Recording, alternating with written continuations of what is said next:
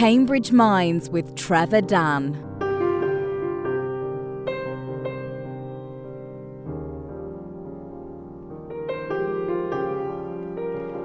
For this episode, I've come to one of the grandest houses in Cambridge to meet one of the most distinguished and recognisable voices in British broadcasting. Just along from the Fitzwilliam Museum and the Judge Institute is the Masters Lodge of Peterhouse, the oldest college in Cambridge University. In residence there now is Bridget Kendall, former diplomatic correspondent of the BBC, also formerly a reporter in both Moscow and Washington, and now back in the town where she went to school. As well as her administrative and academic duties in the college, Bridget is still active on BBC Radio 4 and the World Service. So interviewing one of the great interviewers was a daunting prospect. I thought I should start by seeking some advice. So Bridget, in your career you've interviewed a lot of very powerful and influential people. When you sit down with a Putin or a Gorbachev, do you ask them a nice soft warm-up question? Well, actually, if they're a Russian, probably yes. Because, especially an older Russian, because there was a tradition in the Soviet Union that you always had to make a report to your party meeting or whatever.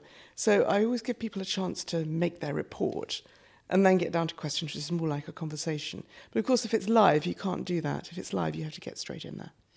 Let's talk first of all about Russia, because you've spent a lot of time in your career there. It seems to me that Russia's more in the news than ever because it's involved in so many other countries. Do you believe the stories of Russian hacking and Russia trying to get Donald Trump elected and all the other things that we hear now? Well, that's a very big question.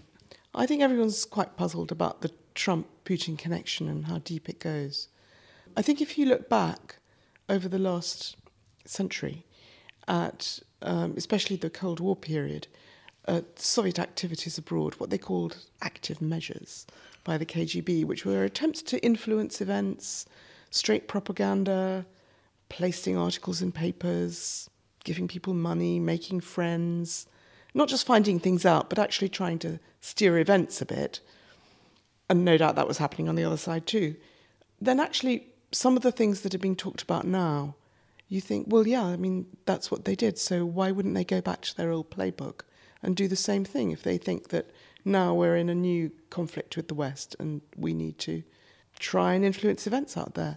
So active measures might include, in the news sphere, getting the message out on social media, trolling, making friends with certain political parties in Europe. The new thing, of course, is the whole cyber world of both leaking online through WikiLeaks or hacking to find things out. And you'd think probably they are doing that because, well, why wouldn't they if they could? And the Russians have always been rather good at the whole cyber business. They've always had fantastic hackers. One of the things that mystifies those of us, I think, who grew up during the Cold War is why would it be in Putin's interest or in Russia's interest to have right-wing parties being successful? Well, I don't know whether there's a total conspiracy where, you know, this is a Manchurian candidate who they somehow blackmailed or bought and then they placed him and lo and behold he's now president of the United States. I don't think that's likely from the conversations I've had in Moscow ahead of this election and the way it's been handled since. I think more likely they looked at a range of candidates and thought who might suit them. But it is an interesting thing about the Russians that consistently senior analysts in Moscow will tell you we prefer Republican presidents because they tend to be more pragmatic and based on arguments we understand about security, about an outright conflict, about standing tough, and about making a bargain for what's in our interest and in your interest. Whereas the Democrats tend to be annoying and bring up human rights. And then we're having a different conversation and we just think that they're trying to interfere in things they shouldn't do. So I think they were interested in a Republican candidate. But I think they were looking hard at Jeb Bush, for example, and maybe other people who they thought might stand a chance.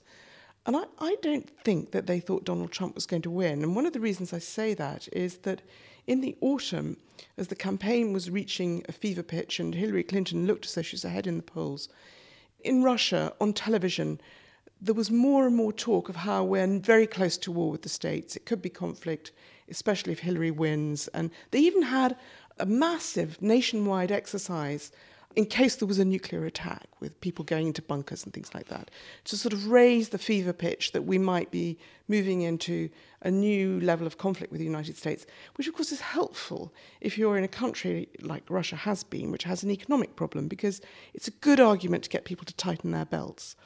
And actually, on the day of the election, the editor of RT, Russia Today, state-sponsored, outward-facing television, even tweeted, American democracy RIP, as though the argument there is this election has been rigged by the establishment for Hillary to win, and the ordinary people might have wanted Trump, but it's not going to happen, so democracy doesn't really work in America, which is one of the sort of tropes that has been put out there, that, American democracy is actually very flawed.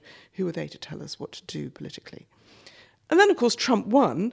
And then the next day she was tweeting, I'm so happy I will drive around Moscow with an American flag on my car. Well, maybe all that is contrived and a lie, but I think it probably isn't. I mean, normally those sorts of tweets, and I know her slightly, they sort of sound to me like they're true. So I think even at a level of people who from the outside might be seen as the top propagandists in the government, they didn't sound to me like they thought this was a done deal. And it's been very interesting since, as some of Trump's administration officials have been a bit critical, have said they support NATO, have criticised Russia for bombing Aleppo or the flare-up again of the war in Ukraine. And even some things from Trump himself, where he's said we need a better deal with Putin on nuclear weapons, Obama was too weak. It seems like the message in Moscow, especially to the state-run media, is, back off Trump a bit. Let's put our eggs in that basket, which suggests to me that maybe there was an attempt to influence, but I'm not sure that it was total control. Quite how far it went? Was money exchanged for favours? Are there other things we don't know about? I don't know about that. Maybe in time that will come out.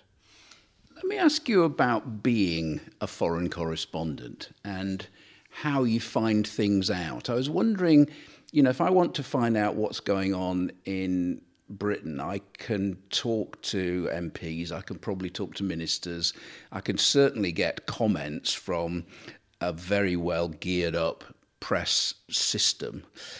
If you want to find out what's going on in Moscow and you've just arrived, who do you talk to? How does that work?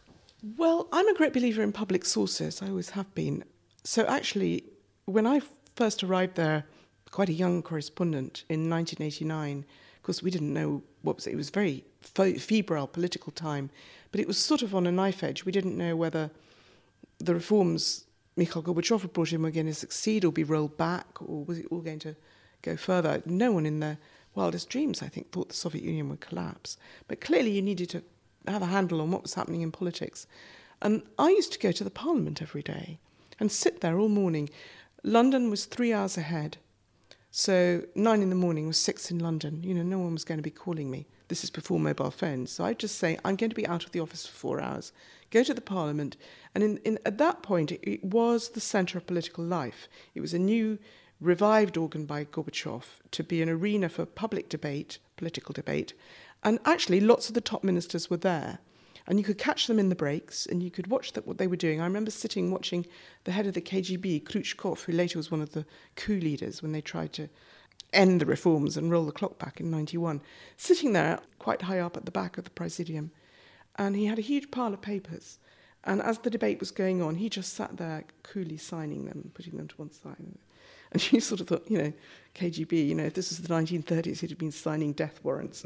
But of course, I'm sure he wasn't doing that. It was some bureaucratic thing he had to get through that morning. But he wanted to be there to hear what they were saying.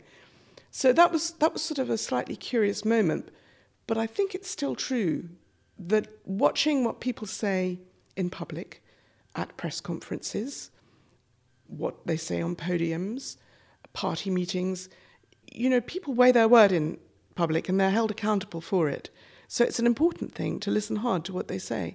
And then you add to that what else you can find out from people you talk to in the crowd, from your own sources, from what you read in papers. And then you get to know people who are well connected and or who always say interesting things. and you sort of build up a sense of who's worth listening to and who's worth talking to.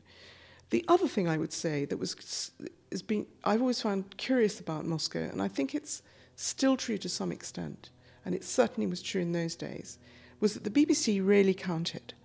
And I could ring up the president's press secretary and say, look, X has happened. They say there's been a nuclear explosion at an atomic research center in Leningrad or St. Petersburg.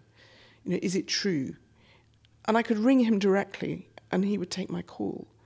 I mean, you couldn't do that in Washington. Certainly not now. Well, no. I mean, it's just that the BBC would be just one other foreign broadcaster, and the people who really count there are the New York Times, or, well, not for Trump, obviously, but Fox News. But in Moscow, at that time, and I think still, they've always been quite concerned about their international image. And the BBC, as a big global broadcaster, is a conduit if you want to send a message. Which is the reason why I ended up being asked by the Kremlin twice to interview Putin. They wanted to put him out on the world stage, and they thought that the BBC was a good way to do it. So you sat down with Putin. What was he like? What did he call you? Was it sort of, hello, Bridget, how are you? Was it on that level? Well, I should say that two experiences were a little bit different. One was in 2001, he'd been in power a year. The other was in 2006. He'd been in power 6 years. He'd sorted out the country a little bit economically. Oil prices were high. He'd paid back the foreign debt. He was a much more confident, assertive president. First time round, there were two Mr. Putins. There was a kind of not very confident individual who'd just become president and was probably thinking a bit, why me? And not very used to interviews, certainly not with big international broadcasters. And then there was the other Mr. Putin, KGB trained, clever, able to think on his feet, very competent at understanding his brief, especially if it was to do with security, who would lash out at you if you asked him a challenging question on nuclear weapons or Chechnya. But if you asked him, well, what are you reading? Then you could see the a bit more hesitant. In fact, his answer was very interesting. He said he was reading two biographies, one of Peter the Great and one of Catherine the Great. And I just thought, that's kind of stock answer. A kind of, Russian answer, his safe answer. But looking back, I thought, no, that's very telling. This is a man who's interested in imperial power and great, strong leaders. Did you like him? I think I kind of respected and admired his competence and intellect, but I found him quite narrow in his understanding of what was important. And that was particularly true in the second interview. We had questions from all over the world, and he was so defensive and so keen to score points all the time. There was one student who'd been an African student and who'd written in from Ethiopia. He'd been an African student in Russia, and he said, I was terribly abused, was the target not just of racial slurs, but people actually physically attacking me on the streets. I've got scars on my arms. What does the president say to that? What image is he giving to the world that he allows some Russian people to be so racist? And he just turned around and said, well, our Russian girls, when they go abroad, they get treated with prejudice too. Some people assume they must be hard currency prostitutes. It's not fair either. So it was always a kind of, that Russian experts call it whataboutism. You say something and they say, yes, but what about X? So I remember pushing it and saying, but Mr. President, here we are live on the BBC worldwide. Would you not like to say something to this African student? Would you like to apologise to him for the behaviour? And he said, well, no, I don't think so. I mean, for all I know, maybe he was breaking the law and was a criminal. And I just thought, how misjudged as a politician. He had an opportunity to reach out, say something diplomatic and statesmanlike, but he didn't. And I think that's quite indicative of the slightly defensive, vindictive posture he has, maybe personally, but certainly now, after all these years, towards the West. So could he change now? Could we have better relations again? If he thought it was in Russia's interests, yes. Would he believe it truly? No. I think he's fallen deeply out of love with the West. And there's this added element that there's been since 2011, when there were protests on the streets of Moscow and other large cities at election fraud, which evolved into calls for Putin to go. And I think my sense is he was deeply shocked by that and angry, and truly does believe that it was orchestrated by the CIA, because that's exactly the sort of thing that the Russian secret police would do. And then followed the Arab Spring and what's happened in Kiev, where it's broken away from Moscow, and now they're at war with each other. And I think he deeply believes the West is just out to weaken or fracture Russia, like happened with the end of the Soviet Union. And you can never really trust them. And they think of Russia as the enemy, and he thinks, therefore, back that they are the enemy. And I think it's like a very bad divorce. I'm not sure the separated couple can ever really be they may be on speaking terms, but they can't really be friends again. So, Bridget, there you are for those years walking the corridors of power in Moscow and in Washington, and you're the go-to correspondent for the Today programme and the BBC One News at 10, and that must get the old adrenaline going, and particularly, in the multimedia age where there's 5 Live and Radio 4 and BBC News and Worldwide, and there's all these other people you've got to service. Don't you miss all that? Now you're back here in the rural idyll that is Peterhouse. Well, I do go to Broadcasting House once a week. I still have my own programme, The Forum, which is a discussion programme for the World Service. And I'm involved in another set of documentary radio series for Radio 4. It's part 2 of something we did last year on the Cold War. So I'm quite involved. And now and again, the Today programme still call me up, or PM. So, when I can fit it in, I do interviews with them. So it's not over. Peterhouse has a reputation for being one of the more traditional colleges. It is the oldest. Are there a lot of old traditions that you have to rail against?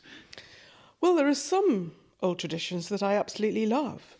We have the oldest dining hall in continuous use in Europe, I think, and candlelit dinners every night, if you want them. You don't have to. You can go in earlier and have a quick dinner. And we use candles quite a lot. And a lovely chapel with a very traditional service on Sunday evenings. And I think we all enjoy that. But that doesn't mean to say that if you do these things, which are about ritual, about remembering the past, about community, then it actually mean that in your head you have to be conservative. And I think it's true, Peterhouse did used to have this reputation, but I don't think it's like that at all now. I mean, for a start, they would never have elected me, a woman, a non-academic, from the media, if they were that conservative.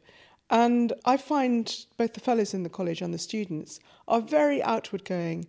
We have a broad range of different sorts of people from different backgrounds, different parts of the world. And I would say, how would I characterise Peterhouse?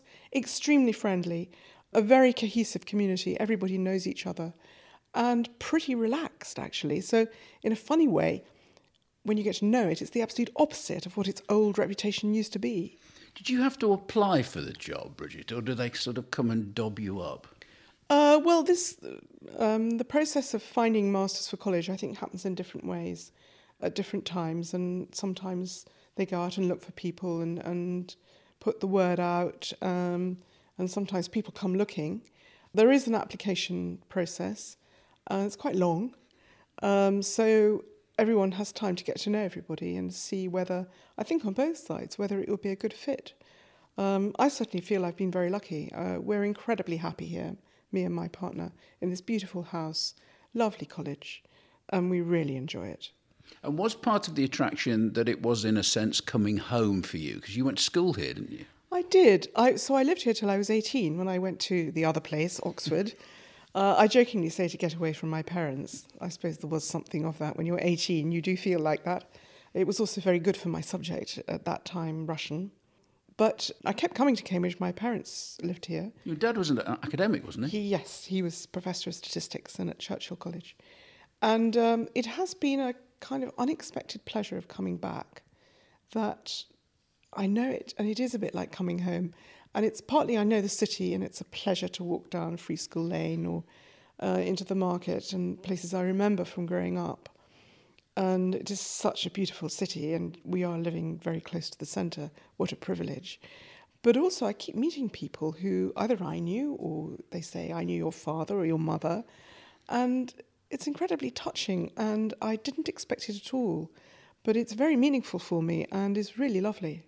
There's something of the village about Cambridge, isn't there? Despite the fact that it has a worldwide reputation and it's got the science park and all the great industries and the very famous universities, but there's something kind of small and cohesive about it. That's right. And if you've spent a working career of 30 years in London or other big cities, Moscow, Washington, D.C., it is a real pleasure to come to somewhere smaller that's so green that when you wake up in the morning and open the window, you hear pigeons instead of traffic.